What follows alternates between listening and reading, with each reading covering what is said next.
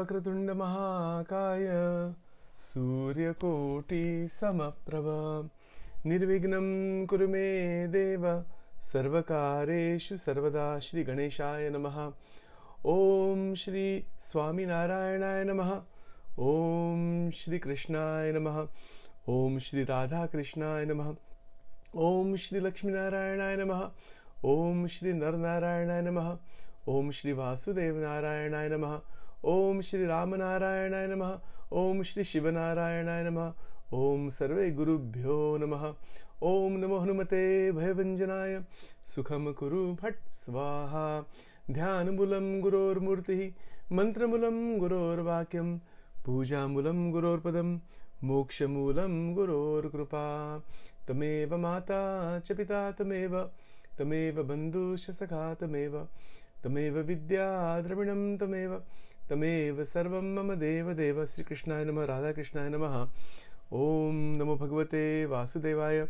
ओम नमो भगवते रुद्राय। श्री गुरु स्तोत्रम अखंड मंगलाकारं व्याप्तमेन चराचरं तत्पदं दर्शितं येन तस्मै श्री गुरवे नमः। अज्ञानतिमिरान्धस्य ज्ञानाञ्जनशलाकया चक्षुरुन्मिलितं तस्मै श्री गुरवे नमः। गुरुर्ब्रह्मा गुरुर्विष्णु गुरुर्देवो महेश्वरः गुरुरेव परं ब्रह्म तस्मै श्री गुरवे नमः। श्री गुरुभ्यो नमः। Welcome to Daily Satsang. We are continuing our exploration and contemplation on the Guru Stotram, verse number 3. That is Gurur Brahma, Gurur Vishnu, Gurur Deva Maheshwara. And today we are going to conclude with the fourth name of Bhagwan Vishnu, Bhuta Bhavya Bhavat Prabhu. And then we will spend several more days, maybe about another week or so, from with regards to names 5 through 9, and then we will stop there, then continue to Shiva after that.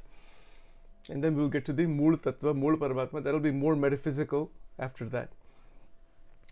So, yesterday, as I mentioned today, that we are going to examine what is meant by the future. Now, this is something very relevant in our lives because we're always thinking about the future. We're always wanting something to happen later on. Obviously, there is a planning process going on within our minds. In my mind, in your mind, we are always planning for what we want to see happen next. Now, that ability has to be in place. Hold on one moment, please. So the ability to think about the future is a cognitive neuropsychological ability that has been placed within the brain, within the mind, as a power by the Creator, God, Bhagavan. Because we can assume that there is an ultimate Creator from whom this creation has come. That is the broader idea of something called Karya Karana Sambandha in Vedanta. Karana means cause, the cause of all causes that does not have any other cause. And the Karya means the effect. So the human body, the mind, its abilities, all of that is part of the effect. And then there is a relationship between the cause and the effect that is called Karya Karana Sambandha. As part of that relationship, we have the ability, or we have been given the ability, to think about the future. Now, if we probe that a bit further, we will find quite a bit of interesting truths there. Thinking about the future occurs in the present, in our life. We understand that. The ability to plan for the future is part of the mastery of one's life. So that ability has to be in place. It's a different matter to say, yes, we are worried about the future. That's a different thing. But the ability, the capability to carefully, systematically, mindfully and I would even say in a divine way, with divine bhav, divya bhav, to plan for the future is absolutely necessary, and we have that ability, assuming the brain works properly. So we use that ability to plan for the future, and all that really means is we are planning for different potential present experiences. Hence, again, the word Prabhuhu means master. So the mastery of what we are wanting to experience in the present, or a potential presence. The future is nothing but a potentiality in the present. So to masterfully plan, masterfully decide, means one is not trapped or caught within the realm of time. Hold on one second, please. So the ability to perceive one's life as it is, the ability to see every dimension of one's life, the 12 dimensions that we generally talk about in the EPE program, which are universal for everyone, to see them without bias, without distortion, without any kind of an egocentric process going on. That perception of one's life in the present is the foundation for the development of the right vision for the future. I hope that point is clear. I hope it is clear to me more than anybody else. Because we are not clear about our present life. And unless we can steadily, carefully observe every aspect of our life, and particularly the sustaining aspect of our life, which is the Vishnu Tattva, unless we can do that, we will not be able to freely and beautifully plan for the future. The planning for the future will also be quite mixed, distorted, and it will also be a continuation of the mixture and ignorance that we have now. So we don't want that. We don't want to be in a state of confusion, ignorance, distortion, bias, any kind of energetic damage. We don't want any of that thing. So if we don't want that, if I don't want that, if you don't want that, then we can connect with Paramatma through devotion, bhakti, and any other sadhana, ask for blessings, for wisdom and realization, so that the mastery in the present continuously abides, not simply at some brief periods of time. Generally, that's what happens. We have some periods of time we feel things are really well balanced and things are clear, and then as time goes on, as life goes on, again there's the same confusion, some past vasanas and problems and difficulties. These things tend to repeat. So that's the other aspect here, that the Bhuta Bhavya Bhavat Prabhuhu, that the past experiences are a guide, but freedom from the entanglements of the past is living fully in the present. But the entanglement of the past is what? What is that? It is patterned repetitions, old patterns that continue to afflict the individual, and then that affliction in the present continues into the future. That I want is the I that wants again and again to repeat old experiences that have already been finished with, but they are brought back to life simply because the human mind has not discovered the Atma. The discovery of the Atma is implied in the fourth name, Bhuta Bhavya Bhavat Prabhu, that one who is beyond the past. So the interpretation of the word Prabhu, it can also mean, yes, mastery, but also the fact that Prabhutva means that you have transcended time. Transcendence of time is realization of the Atma Tattva. Atma Tattvam Shodhyam Namasvaha. We do this mantra in the Chandi part. When the Atma Tattva begins to reveal itself, that is who we actually are, naturally one is beyond time. And naturally the past, present, future, even though they are within one's experience, there is not at all any sense of being caught through the mind in the time, in the realm of time.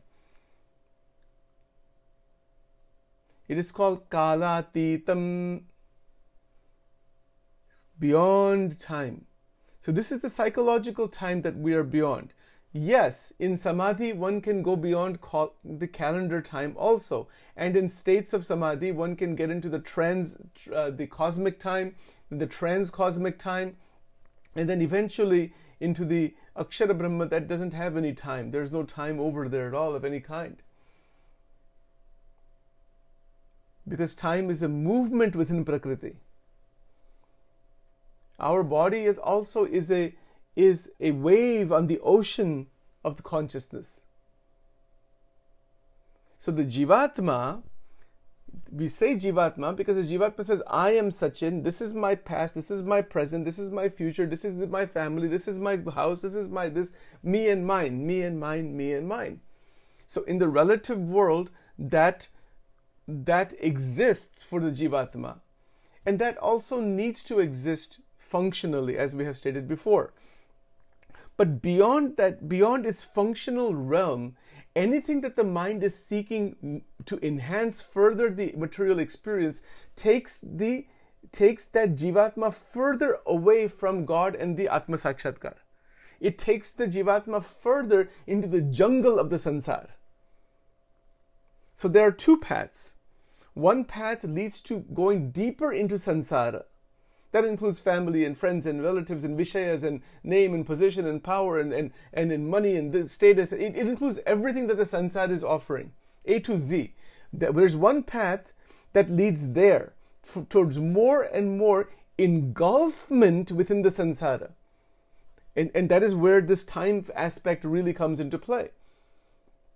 And then there's another path that allows an individual to live in the Sansara, to extract from the Sansara only that what is needed for the development and realization of for the mental, psychological and physical development, to create a foundation for the realization of the Atma and the Paramatma. And then that would be Mukti. So it's a path towards Mukti, path towards liberation, living liberation. And these are two separate paths. They don't actually mix together, although there is a link between them, which is our life itself is a link. In the words of J. Krishnamurti, that would be known as the harmony between the known and the unknown. So there's a harmony between the two. But there is not any time where an individual can really, go further and get engulfed into the Sansara and also be free from it. That's not going to happen. One will just go further and further within it, and the mind will get more and more lost within that. If you want to get lost in something, why not get lost in the divine contemplation? Particularly when, now I'm going to mention something else here. There's 8 factors that can be beneficial or maleficent. That means they can be helpful to us in spiritual path, or they can be harmful. This is written in Vachanamrut by Bhagavan Swaminarayan, and he's written it very beautifully, and here they are. They are Desh, Kal, Kriya, Sang, Mantra, Shastra, Diksha, Dhyan. There's 8 of them. Okay, so all 8, if they are interconnected properly and they are assisting us, they are beneficial for us, then the foundation is there to go towards the Atma and the Paramatma. Desh, Kal, Kriya, Sang. I'll tell you what they are very quickly. Desh means the physical environment, the country or the political system, etc., that is conducive for you to do spiritual practice. Desh, Kal, meaning the time period that we're living in. The time circumstance that we're living in, is it assisting us? Is it helping us? That's the second one. Desh, Kal, Kriya, the type of mental and physical activity that is being done by others as well as ourselves. Is that assisting us or hurting us? Desh, Kal, Kriya, Sang, the kind of contact we have. Sang is contact with those around us. It can be devotees and satsang and spiritual contemplation and higher development, or it could be people who are very much degraded, and everybody else in between. If you go to pubs and casinos and all those kinds of things, what kind of sang is there? People whose consciousness have degraded. There's a lot of pain and suffering over there. So then we connect with that. If you go to like people who are, or even people who are rajasic in nature, all they're talking about is money and sexuality and women and this and that. And this is the only thought in their mind. They wake up with that thought and they go to sleep with that thought. We get into contact with such individuals, we will also become part of that. So that is called Sangha. Or if we stay in contact with the great sages and great scriptures and mantras and different sadhana and all that kind of spiritual activity, then our mind will evolve further into the spiritual dimension. That is Sangha. So Deshkal, Kriya, Sang, Mantra. Mantra is which mantras are we doing? Mantras are very important. They should be given in the right way, performed in the right way. They are a doorway to break out of the bondages of time. And it allows us to perceive the mind. So that is mantra. So Deshkal, Kriya, Sang, Mantra. In mantra, the intention of the mantra is important. Sometimes, particularly in these Devi mantras, like Kalika mantras and other mantras, some people use them for harm. Actually God doesn't harm anybody. But the thing is, it's raw energy, so it can have some effect like that. That is why one has to be very careful. It's like a knife. God has given us free will, as I mentioned yesterday. We can use a knife to cut fruits and vegetables and make some nice meals. We can use a knife to hurt oneself or somebody else also, right? So that free will we have. I used to have patients who used to cut themselves with knives and scissors and all that. With suicidal kids. I did that for almost 10 years. I had one patient who had made 60 cuts all over the body. It just goes to show how damage there can be, and it also goes to show how much pain there is in life. So this is all part of the mixture of this world. It depends how any mantra is used. Mantra is a spiritual weapon. This is my opinion, at least. It is a weapon. You see, Bhagavan Vishnu is carrying all these weapons. All the gods and goddesses we have, they all carry weapons. Those are mantras, actually. That's what they are. There may be actual like metaphysical weapons or something. That's a different subject. But mantras are weapons to cut through, pierce through difficulties, problems, and to produce certain results. The intention behind the mantra must be towards moksha, towards goodness, towards helping others. If the intention is negative, then that negativity will bounce back right on us, and it may be harmful to others also. In our tradition, the rishis used to give shrap, right? Shrap meaning they used to take water, and then they had power, so that something would happen to somebody else. That power is still available like that. That is why in Shikshapatri Bhagwan Swaminarayan, he said that he told the sadhus and the paramahansas at that time, do not give any kind of negative thought towards anybody. Even if somebody hurts you physically, mentally, this, that, you don't put a negative thought wave out there. Don't give shrap and all those kinds of things. Wish well for them. Chintaniyam hitam chataihi. Chintan hit ka chintan kije. You will wish well for them, because the moment you start giving a negative thought towards somebody else, you are getting bound with that person. Yeah, I mean, even the positive thought is like that. The sattvic thought is also another bondage, and so is the tamasic and rajasic thought.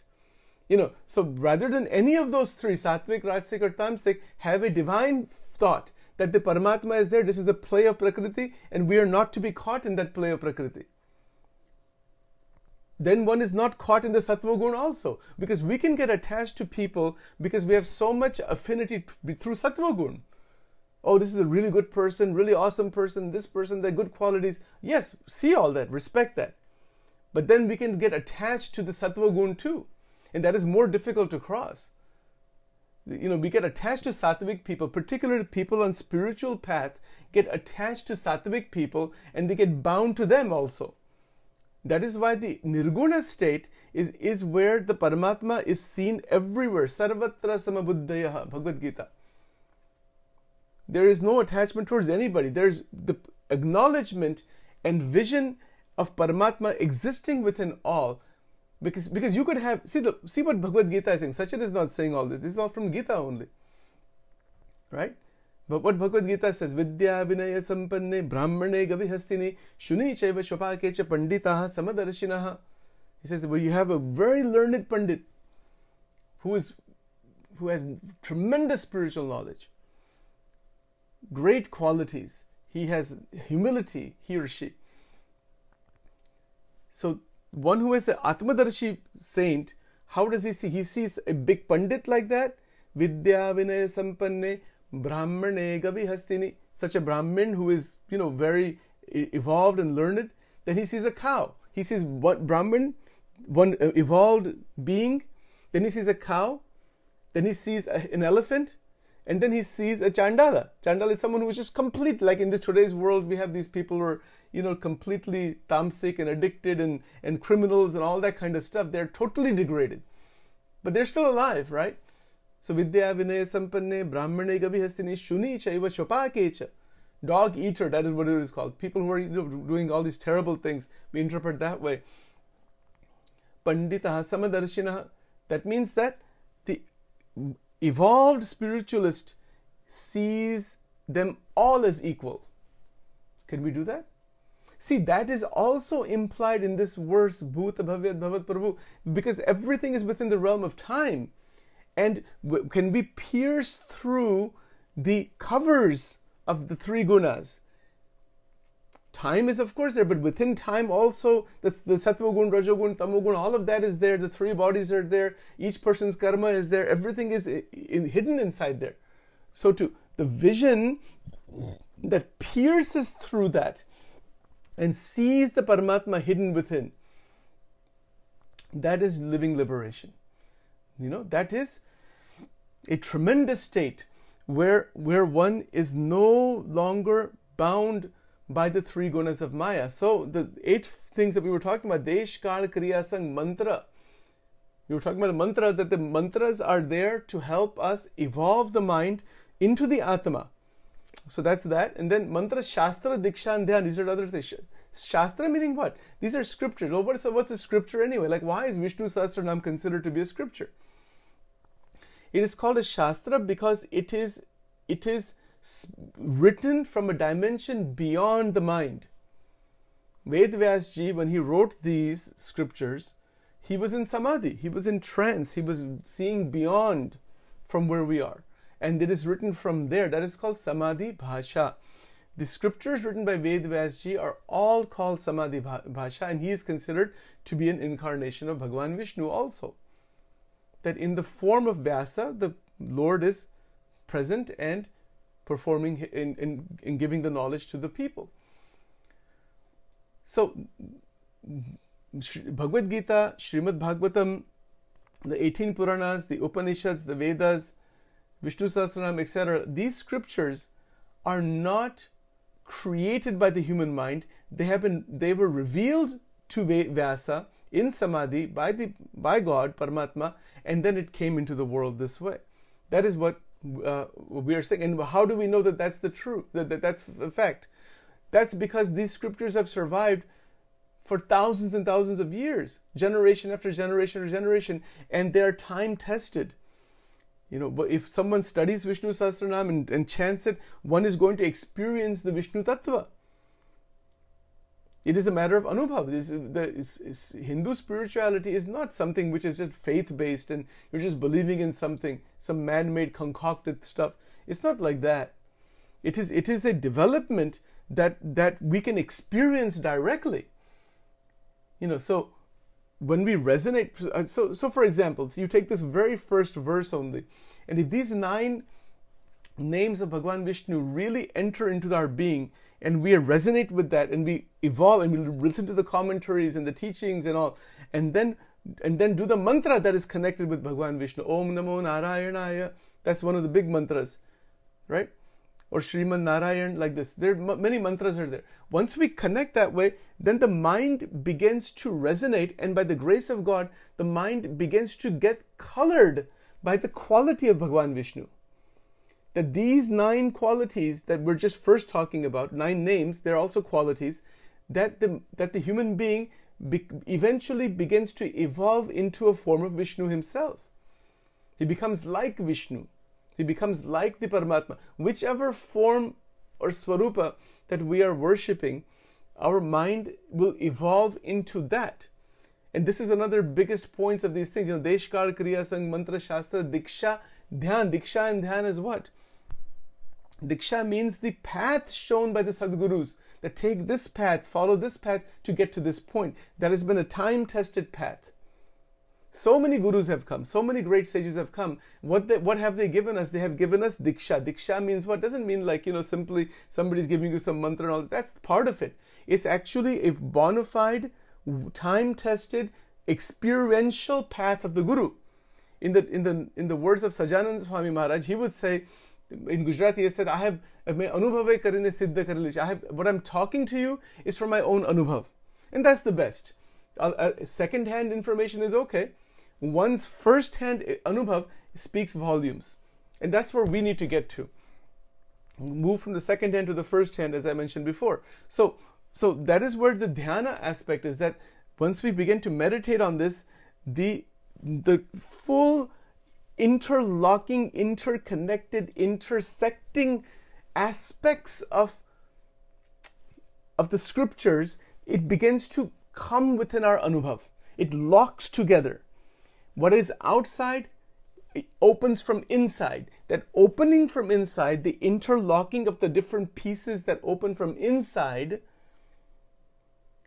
this is the inner worship, inner jnana, and the inner guru is opening. The inner guru is opening. Hence, Guru Vishnu. It is the opening of the inner guru. So, Desh, Kal, Kriya, Sang, Mantra, Shastra, Diksha. Diksha is the path. Then there's sometimes, these tilaks are given, and the different puja sets are given, and different kantis are given, or different malas are given, or some process is given by the Guru that you follow this path to get here, because I have traveled this path and I can show you how to go there. That's true in anything. That's true in mathematics and physics and geology and in psychology, and it's true with all teachers. The same thing is true. So that is Diksha. Then Dhyan. See, so mantra is Desh, Kal, Kriya, Sang, Mantra, Shastra, Diksha, Dhyan. This is the 8th one. And the most important out of all of these, actually they're all connected, but the 7 lead to the 8th. Dhyana is what? Dhyan means meditation. It can also mean concentration, awareness. The one word has all of this within it. But in the context of what we're talking about here, Bhuta Bhavya Bhavat Prabhu, the word dhyan can mean 2 very important points. One is the awareness, full awareness of one's past, full awareness of what's going on right now in 12 dimensions of life in the present, and based on that, creatively, mindfully, without entanglement, plan for the future. So that is a type of dhyan. You think of word dhyan as just simply closing your eyes and doing om or something and meditating on the Paramatma. That is also there. But before you get to all that thing, our life here has to be straightened out first. How in the world we can evolve into the higher consciousness, and if there's all kinds of chaos going on here? So we need to resolve that completely, and that is the dhyan. That's the 8th thing that Bhagavan Swaminarayan talked about. That in that sense, that 8th piece is where we are able to stay in the beneficial aspect of dhyan. Dhyan can also be negative. Someone who is thinking day and night about just the vishayas and about the experiences of the sansar, that is also a type of meditation. But it's a type of meditation that is going to make one as a blind person in the forest of the sansara. One is already trapped in the sansara, and one becomes blinded in the sansara, running mad like a madman, blind madman in the forest, and is lost in that. What chance is there of coming out of it? And what do we see in the world today?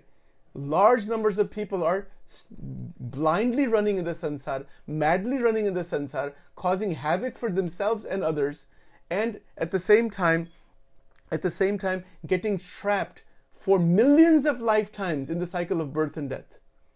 This is the horror of the sansar. This is the reality of the sansar. And if it's one thing for me to say that, but to actually see that and to meditate on that fact is what chapter 15 is about in Bhagavad Gita. Bhagavad Gita's chapter 15 entire point is you cut the sansar out of the mind and keep your attention on the Paramatma. The sansar is endless, beginningless, anadi. Everyone has said that. Shankaracharya said, Ramanujacharya said, Bhagwan Swaminarayan, A to Z. Everybody has stated, Sri Krishna Bhagwan, that the sansar is anadi. You cannot see, improving the sansar is a seva towards the sansar. Like, for example, when Adi Shankaracharya ji wrote all of his scriptures, he wrote them for the benefit of the sansar, for the benefit of Hinduism and whatever it was. But at the same time, he never forgot who he was and his realization. And that is the most important thing. So dhyan is where we are able to keep the right relationship with the sansar, realizing that it is beginningless. It is not a problem. It's not that we can improve the world. We have to transcend the world. The world is going to be as it is. It is eternally like this, with the three gunas of Maya. So if somebody says we want to obliterate the three gunas of Maya, you cannot obliterate the three gunas of Maya.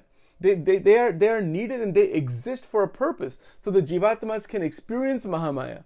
But if we are on that path of transcending Mahamaya, we don't have to have any negativity towards the world. We have to see it for what it is choicelessly, and at the same time, on a day-to-day basis, make sure that we are evolving out of Mahamaya. We don't want to be stuck inside the Garbhavas and Mahamaya and be born again and again and again and again. Punarapi jananam, punarapi maranam, punarapi janani jatare shayanam, iha sansare bahudustare, krupaya pare pahi murari bhaja govindam. If you see all the truth of that right now, just as we have forgotten past lives and past parents and all that, with Gyan, we forget the family now. Forget everybody now. We still are with them, but we're not with them. This is a more difficult thing. It might sound shocking. In Vachanamrutam, this is written by Sajanand Swami. Just as you have forgotten all of the past lives, with Gyan, with wisdom and understanding, in your meditation, in your contemplation, leave everybody aside. Because they're not going to be with you. Nobody's going to come with us when we go. And if we get attached to the people in the family and in the sansar or friends, the more attachment we have, our subtle body will carry that, and the Jivatma will then be connected with those people in subsequent lifetimes. This is the psycho-spiritual, metaphysical truth that has been discovered by the rishis. Now some people say, how the heck do you know that? Does that mean you shouldn't have any good relationship with your family or something? No. On the contrary, there's only love, not attachment. And non-attached love is exactly what is meant by Bhuta Bhavya Bhavat Prabhu. One is within the past, present, future, the realm of experience, but there's no stain of attachment. Not at all. There is only the constant flow of love without direction. Non-directional love. This is called the 10th bhakti. Prem Lakshana Bhakti. And if that is there, one is living liberated right now. It's not later on. One is in liberation, in mukti right now, and one is an enlightened being right now. This is the extraordinary idea here. We will continue now tomorrow with the fifth name. I'll try to spend maybe 2 days for each of those, maybe 1 day, and then we will get to the most interesting subject of Bhagwan Shiv. That is one very fascinating subject altogether. So it's all the same thing, but different angle, different approach. All right, so here we go.